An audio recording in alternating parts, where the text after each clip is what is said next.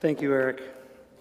A couple things before we get started. One, I forgot to mention that if you could use prayer after the service, there'll be two people down by the organ here wearing lanyards that says prayer team. They'd be happy to pray with you after the service and uphold you in that way if you need it. Second thing is, Ellen Osler Home is looking for people to volunteer to paint a couple of bedrooms. So I was there yesterday. I painted one bedroom. And I can just tell you, Ryan, you go have a look at it and you'll want to hire me on the spot because it was awesome.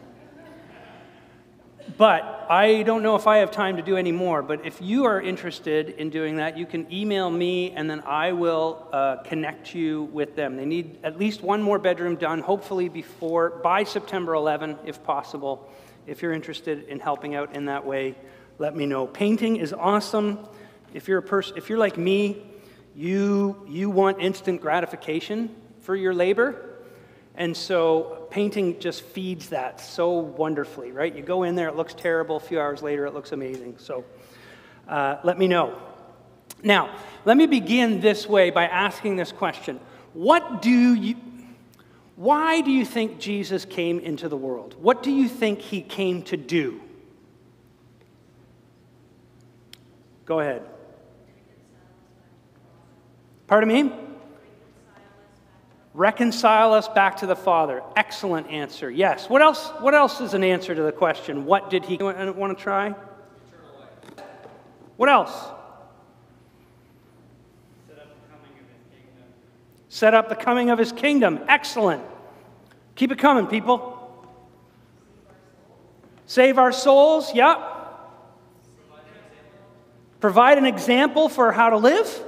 Yes. I am shocked that I have not heard one answer yet. What's the thing he actually did? Like, died on the cross. There it is. Boom. Thank you. Now, interestingly enough, one answer I didn't hear was to make us holy. The fact of the matter is, when you read the New Testament, what you discover is that the ultimate purpose for which Jesus came into this world, and the reason he reconciles us to God through dying on the cross for our sins, granting us eternal life, is so that we would be holy. Interesting. Now, we're going to get to our text in a moment, but just listen to what Paul says in Ephesians 1, verse 4. He says, he chose us, that is, Jesus chose us in him, listen to this, before the creation of the world, to be holy and blameless in his sight. The purpose of redemption, the reason that God sent Jesus into the world was so that you and I would be made holy. And that's what Jesus is getting at in our text this morning as well. Now, our text is a very, very fascinating passage. It comes out of what's called the high priestly prayer of Jesus. The high priestly prayer of Jesus is recorded in John chapter 17. And what we get to do when we read John chapter 17 is we get to eavesdrop on a conversation in the Trinity.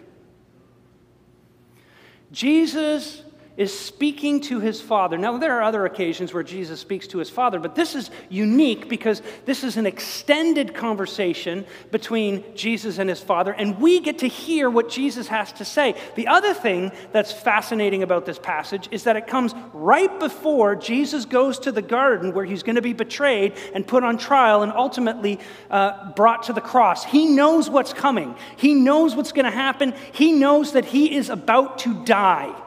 Now, I have sat with people who know they're about to die, who know that their death is imminent, they're still cognitively aware, and they know that it's coming. And I can tell you, when you talk to people who are about to die, they have a very, very focused mind. The conversations they want to have when they know that they don't have much time left are about the important things. They're about the central things. They're about the things that really, really matter. They don't want to talk about frivolous things, like how the Jays are doing, or what's going on in politics, even though that stuff can be important. They want to know, they want to discuss the eternal matters, the things that are most important to them, that are closest to their heart. And here is Jesus having this conversation with his heavenly Father, about to go to the cross, and he talks about what matters most to him. And this is what he says it all boils down to: your holiness and my holiness. Verses 17 through 19. Listen to this. Jesus says to his Father, sanctify them by the truth. Your word is truth.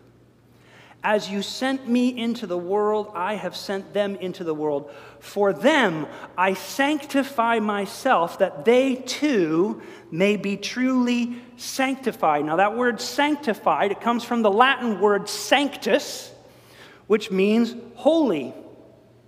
And the gist of Jesus' whole prayer in John chapter 17 is, Father, please make the people that you have given me, make your children holy and keep them holy. That's what matters most to Jesus in your life. Now, please listen very, very carefully. Jesus' most important concern in your life is not that you will be happy.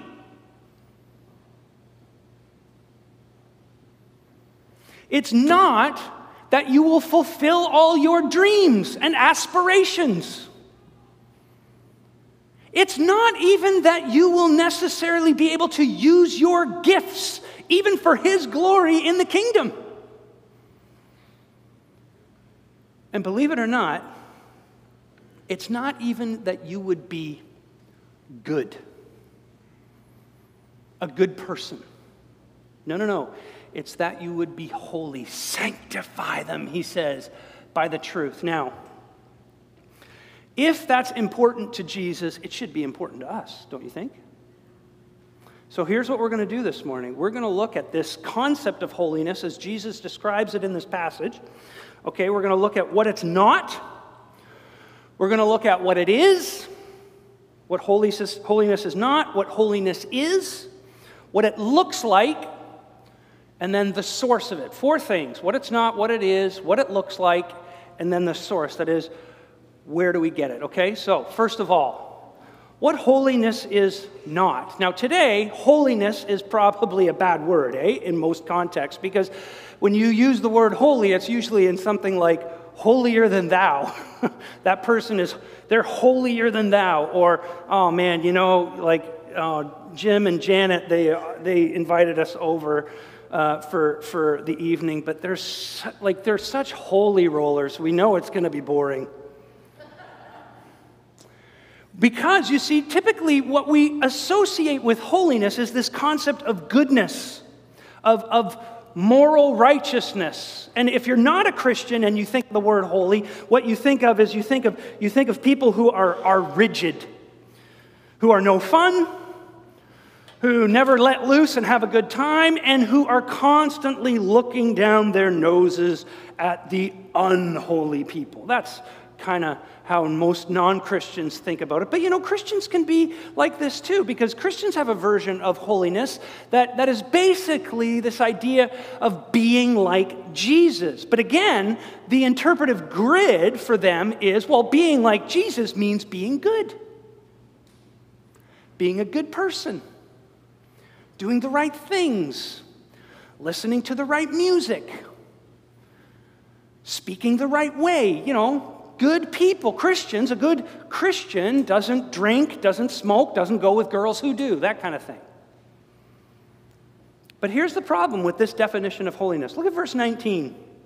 Verse 19 says, for them I sanctify myself. For them I make myself holy, that they too may be truly sanctified. Jesus says, for them I sanctify myself. Now, if holiness is being good, why in the world would Jesus have to sanctify himself? Why would he have to make himself holy? Jesus is perfect, right? In every way. He doesn't need that kind of sanctification. He cannot improve on his moral character. There's perfection, and then there's nothing past it, right? There's a place, in fact, where Jesus is arguing with the Pharisees, his accusers, and he says, "Who among you can prove me guilty of sin?" And it's a rhetorical question because they all sit there and go, yeah, none of us can. And that's the point, because this is Jesus.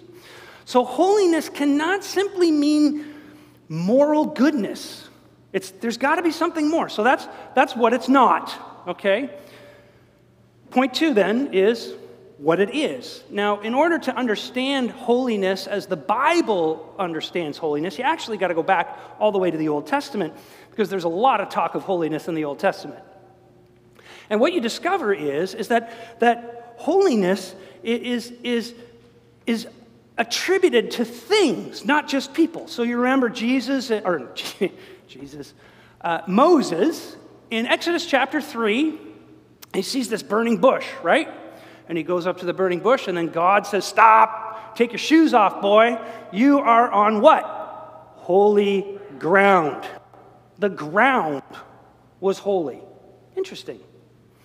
If you look at the building of the tabernacle and the furnishing of the tabernacle, so this is all the furniture and stuff that gets put in the tabernacle, there were all kinds of things put in this tabernacle. There were candlesticks, and there were altars, and there were wash basins, and there were chairs, and God says, these things are consecrated, these things are holy to me. That means that they're set apart for this purpose, that they be used for worship in the tabernacle. And so what you see more and more in the Old Testament as holiness is explained or is described, that a thing that is holy is something that is set apart for a particular purpose. So this chair that is used in the tabernacle or in the temple is meant to be used only in the tabernacle or the temple. You're not supposed to take it home and put your feet up on it while you watch TV. That's holiness, being set apart. Now, how do we apply this to a human being? Okay. Any of you guys familiar with someone named Summer McIntosh? Well, you will be soon enough. Summer McIntosh is Canada's #1 swimmer. She is a 16-year-old phenom who is breaking Canadian and world records all over the place. She is incredible, and she is she is touted to be sort of the next Michael Phelps at the next Olympics. Well, her desire, her goal, her aspiration is to win gold at the next Olympics. That's the goal. And so what has she done? She has sanctified herself for that task. She has set herself apart for that goal, which means that for the next 4 years or whenever the next Summer Olympics, next Summer Olympics might be next year. Okay, awesome. I won't get much work done next summer, but that's okay. We'll all be watching Summer McIntosh, who has set her life apart for the purpose of winning Olympic gold. And so that means that everything about her life is centered around that goal. It affects everything. It affects her diet. She does not eat whatever she wants. It affects her lifestyle, when she gets up in the morning and when she goes to bed at night. She has a very, very rigid schedule, very scheduled. Elite athletes, if you've ever been one, you know exactly what that's like. It even affects where you live. She had to move down to Florida so that she could train year-round with one of the best swimming coaches that has ever walked the earth. He might have been Michael Phelps' coach too. I'm not entirely sure about that, but it's certainly possible. She wants to be in a climate that fits what she's doing. She wants to be with this coach who is there to guide her and direct her. And that doesn't mean that Summer McIntosh doesn't do other stuff. She probably goes to the movie with friends once in a while. She might attend parties once in a while, sure. And she goes to school, as far as I know. But here's the thing. If anything interferes with her goal, with the central purpose of her life, you know what she does? She kicks it. She doesn't let it remain part of her life. Years ago, during March Madness, you guys know what March Madness is? Big college basketball tournament. The best yearly sporting event worth watching. Sorry, Mark, it's not the bass fishing pro-am or whatever it is you like. There was this great ad where the speaker was speaking over the images, right? And it shows this kid doing wind sprints in a gym by himself. And it shows him getting up when it's still dark out. His alarm goes off at 5:30 in the morning, and he gets up. It shows him walking past a house party and everybody going, "Come on over, man." He's like, "Hey, see ya." And he's got his gym bag over his arm. And it says, "You've gotten up and done extra wind sprints after practice. You've gotten up before the sun. You've missed so many parties. Why? All so that you have an extra half step in overtime." So cool. Because he had sanctified himself for this goal that in March Madness, he was going to make it to the Final Four, or he was going to end up drafted in the NBA because he had sanctified himself for this goal. Do you understand? So when Jesus says, "I sanctify myself that they too may be truly sanctified," you know what he's saying? He's saying, everything I have done, coming into this world, living this life, all my teaching, all my miracles, all my suffering, all my walking and walking and walking and walking from this town to this town, all over Judea, all of it, and finally me going to the cross, it has all been for one thing: your sanctification, your holiness. And if there is an obstacle that stands in the way of that, Jesus ditches it. You remember, some of you might remember that there's a place where Jesus tells his disciples, "Look, I have to go to the cross. I'm going to go to Jerusalem. The scribes and the Pharisees, they're going to arrest me, and they're going to hang me on a cross, and I am going to die." And Peter says, "No, don't. You'll never do that." And Jesus turns around and looks at him and says, "Get behind me, Satan." This is one of his best friends. One of his best friends, one of his tightest buddies that he has spent the last 3 years with, nary a waking moment where they have been apart. And he says, "You're not with me, you're against me. Get behind me, Satan." So holiness, friends, is a laser focus on the main thing. It's a total commitment to your objective. And the objective, friends, is not to be good. The objective is devotion to Jesus. That he is the center of your life, that he is the vortex that around which everything else revolves. Want an example of what that looks like? Let's look at what it looks like. Daniel, chapter 3, tells the story of a couple of friends of Daniel, 3 friends of Daniel. Some of you may be aware of 3 buddies of Daniel named Shadrach, Meshach, and Abednego. These were 3 friends of Daniel, and they lived in Babylon, an ancient nation many, many years ago. And they were Jews living in Babylon. And at one point, Nebuchadnezzar, the king of Babylon, said, "You know what? Everybody is going to bow down to this God that I have created." And he made this big 90-foot tall statue, and he wanted everybody to bow down to it. But Shadrach, Meshach, and Abednego, they were believers in the true God of Israel, of Yahweh, and they said, "No, we can't do it." And so Nebuchadnezzar says, "Well, you see, I got an oven over here. Usually I'm making very nice pizza in it. But if you're not going to do what I tell you and bow down to my idol, all 3 of you are going into that oven." And listen to what they say. This is verses 17 through 19 of Daniel chapter 3. Or this is 17 and 18. "If we are thrown into the blazing furnace, the God we serve is able to deliver us from it, and he will deliver us from your majesty's hand. But even if he does not, we want you to know, your majesty, that we will not serve your gods or worship the image of gold that you have set up." Holiness for Daniel's friends was more important than life. being dedicated to their God and committing themselves entirely to Him, that was more important even than their physical lives. They said, you know what? Our God, He can save us. He can deliver us if you throw us into that furnace. And He will deliver us, by the way. But even if He doesn't, we are not serving your God. We will remain faithful to our own. If it's not bowing down to other gods, I got that covered. I don't have any statues around. I don't believe that, there's a spirit in the trees or something. I believe in God and only God, and so I'm not worshiping idols, so I don't have to worry about that at all. Really? Maybe you want to succeed in your chosen profession, and you have to work such crazy hours that you don't have time for a devotional life. You don't have time to serve in your church community. You barely, if you're married or if you have kids, you barely have time for your spouse and your children because all you're doing is working.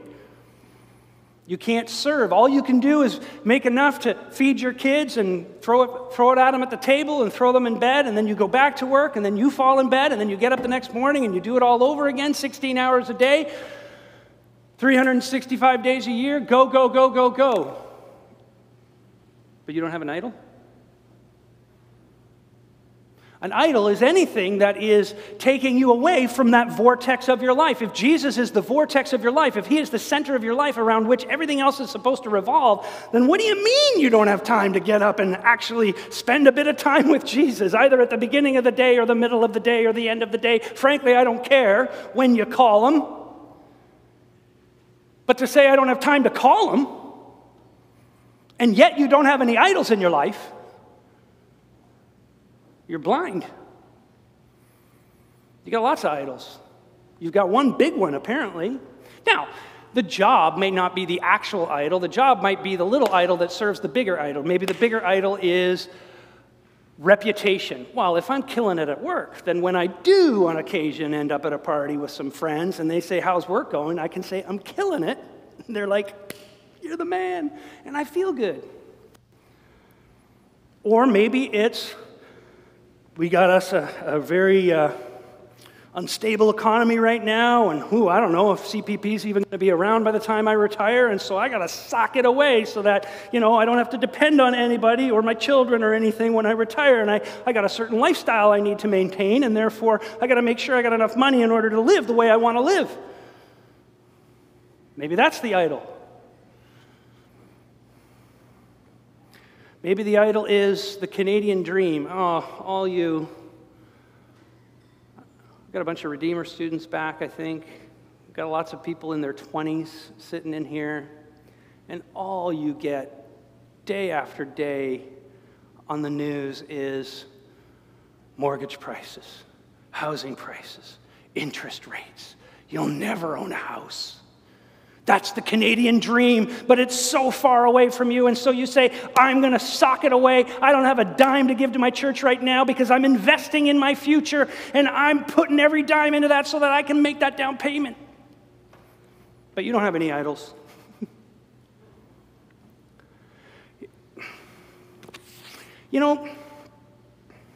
It's not even that a bad thing is an idol. Sometimes it's good things that can become idols. A couple, they want to get married, but they don't have much money. And they say, it's wise for us to be stewardly with our money. Yes, it is wise to be stewardly with your money. And so they say, well, we'll live together before we get married. Like, why should you have an apartment and I have an apartment, you're paying that and I'm paying that? We're just blowing money like it's nothing. It would be far more convenient if we just lived together. We're committed, and we plan to marry when we have enough money for the wedding or to get an apartment together or whatever. It's a good thing that has led you away from your Savior. That's what an idol can do. Some of you, perhaps, and actually I know that this is the case for some of you actually, social media, like you went to the cottage this summer and you had really bad reception and there's no Wi-Fi or whatever, and you're like, man, I have to walk to I got to walk to that one rock in Muskoka on the outcrop there and hold my phone up like this to be able to check my Instagram feed. So then you're like, I'm stuck. I guess I got 4 or 5 days without it at all. And you're like, man, I'm strangely calm. Well, because I'm on vacation. And you come home and you do a little experiment and you realize, wow, for the time that I'm not on social media, constantly following what's going on in the world and how everything is burning and falling apart and everybody hates each other, and I'm less angry and I'm less anxious. But if someone like me comes along and says, you know what you need to do? You need to just cut that stuff out. Get off it. You're like, I can't do it. I know I want to do it. I know I ought to do it, but I can't do it, but I don't have any idols in my life. See, to be sanctified, friends, is to be so committed to that one thing that if anything, even if it's a good thing, anything stands in the way of you progressing in the one thing, you push it aside. You say no. It's to obey whether you want to or not, whether you understand or not. Imagine if Summer McIntosh is down there in Florida with this great coach, and she's finishing up her practice, she thinks, and the coach says, all right, you want the Olympics? Yes, I want the Olympics. You want a world record? Yes, I want a world record. You want 5 golds? Yes, I want 5 golds. All right, give me 5 more laps. And Summer McIntosh goes, what? I don't know. What's 5 more laps going to do? Really? I'm tired. I'm just not into it. I don't feel like it. The coach is going to look at her and say, I've produced 10 world champions before you. You are 16 years old. You don't know anything about what it takes to be a world champion. And you're going to tell me when I say do 5 more laps, you sure this is necessary? Do you want it or don't you? If you do, you've got to commit and give yourself to me and trust me. And that's what Jesus is calling all of us to do, to trust him. See, ultimately, to be holy really is to be like Christ. Jesus loved the Lord his God with all his heart, all his mind, all his strength. But there's the rub, right? All of it?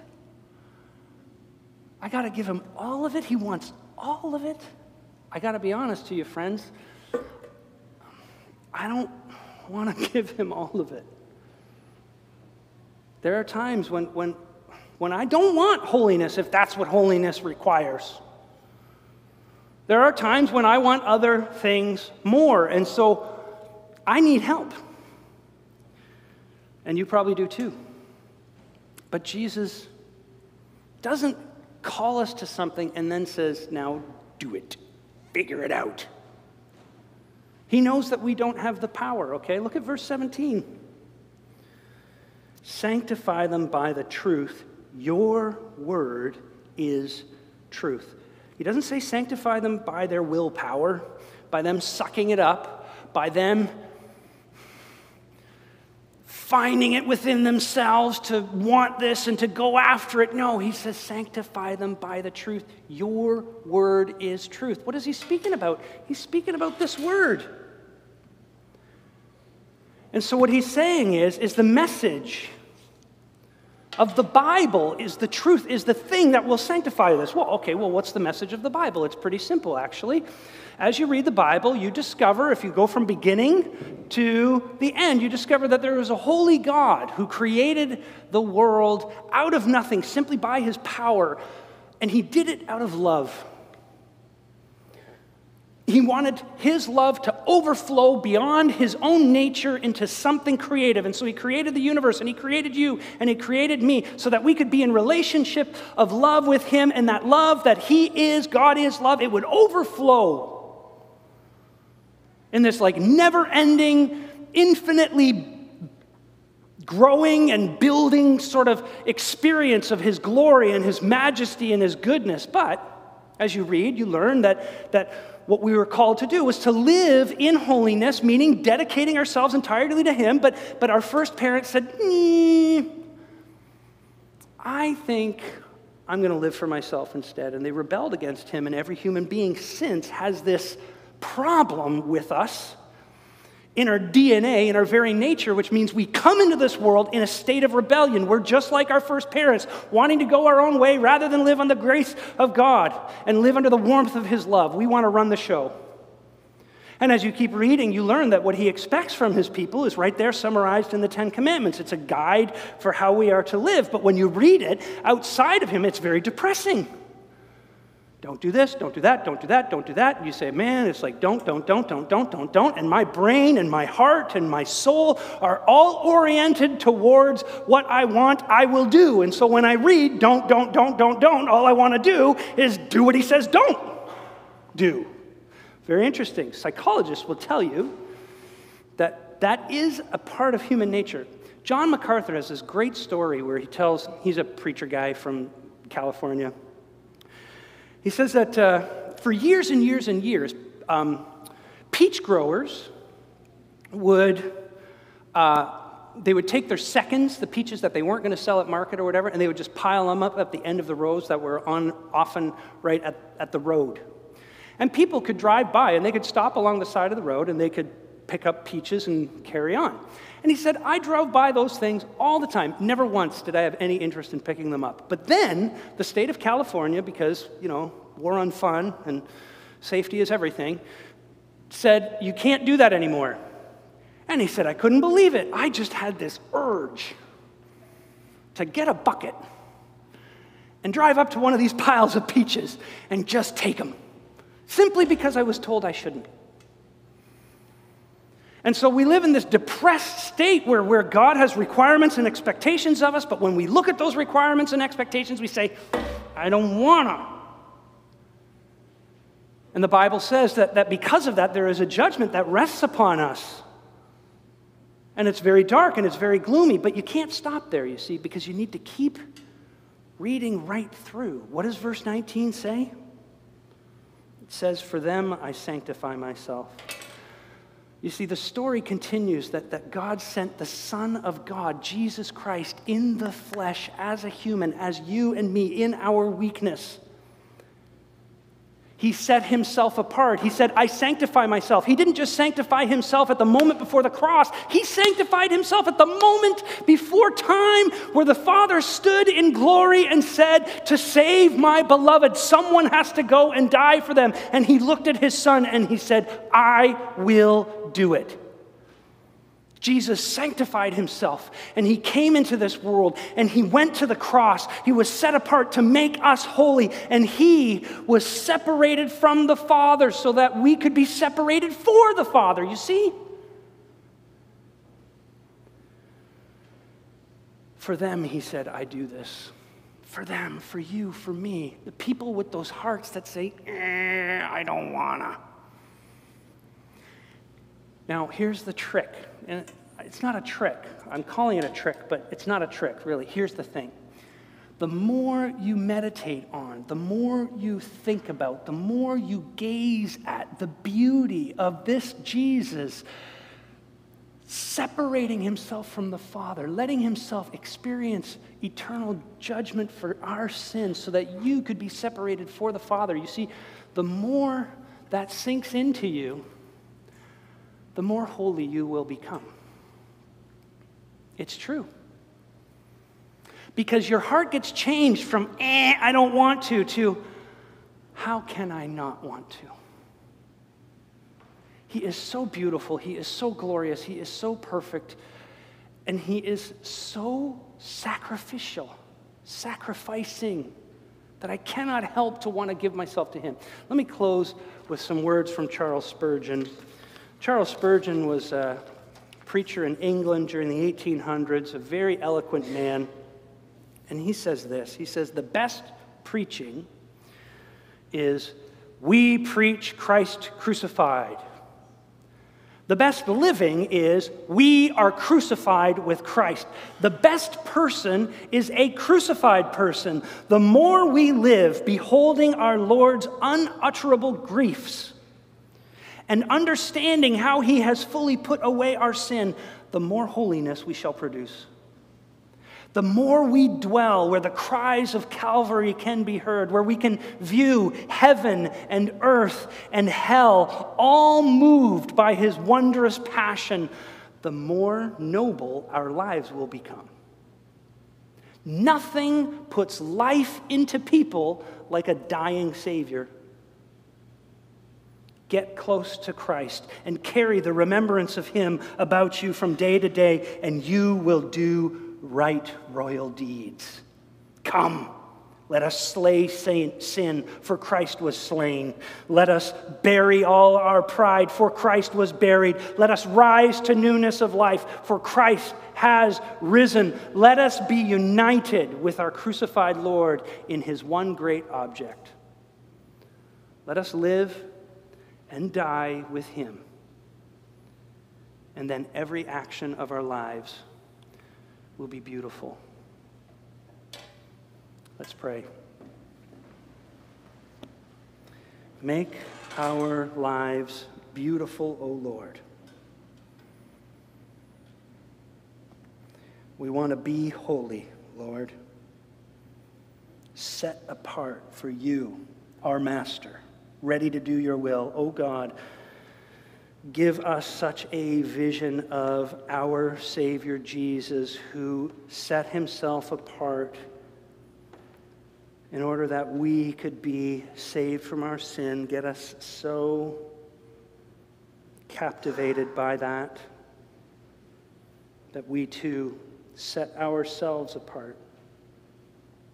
Anything that stands in the way of knowing him and serving him, Father, may we kick it and kill it.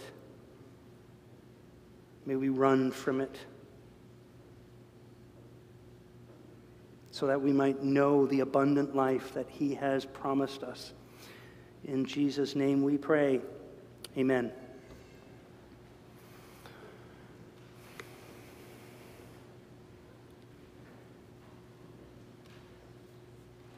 So we do have an opportunity for questions. If anybody wants to ask one, we'll take a minute or two before we go to the table. Here's a great question. Can a Christian be involved in a sport or vocation that by definition is fairly all-consuming in good conscience? So like Summer McIntosh in her Olympic dreams. Or is it a matter of setting up strong fences to make sure that God stays number one? I would say the answer that you gave answers your question. I think it is a danger, but it is possible. So it's very, very hard for people who are in elite everything or elite anything. It doesn't have to be just sports. It could be music. It could be, medicine. It could be law. I have a nephew who works for a massive, one of those, if any of you have ever watched Suits, he works for one of those types of firms, okay, downtown New York, Manhattan. They expect lots of hours and stuff like that. But he actually picked a law firm that was a little more reasonable. But he works like in the New York Times building and does all that stuff. And then when you're at the elite level of a lot of things, there is a danger that those things can be all-consuming and can be idolatrous. I don't have an easy answer for how to compensate for that or accommodate for that. I once, years ago, read an interview with the Stahl family. Some of you know who the Stahls are. All these hockey-playing family, and they were Christians. And it was fascinating how they tried to work around all the expectations for their kids. Like if you're playing high-level hockey, like it's crazy where you have to go and how often you have to go and all this kind of stuff. But one of the things they did was they really made family devotional life a big part of their lives to compensate for the times where they were traveling and they weren't able to be at their home church and stuff like that. It's hard. I'm not saying it's impossible. I don't think God is saying Christians should not aspire or should not pursue elite levels of a variety of vocations or opportunities. I don't think that he's saying that, but he's saying, listen to my sermon. and be careful. Like, you got to be careful. And you've got to always be searching your heart for those things that may have cropped up as an idol, and you've got to always be, again, returning to the cross so that love of Christ is the primary love. Look, my problem is I always want to start preaching again, but I'll just say this. Think about this. This is the question in life. This is the question. Who will matter most to you? Because you see, you can be a parent, and I'm just finishing raising my kids, so to speak, right? All of mine are now coming out of their teen years. And I could tell you, man, there are times when you are up against it with a kid and they want to do something and it goes against your conscience and you love Jesus and you think that Jesus would not be pleased if you said yes, but if you're like me, you just hate it when your kids are mad at you. And the urge to give in is almost overwhelming. It really is.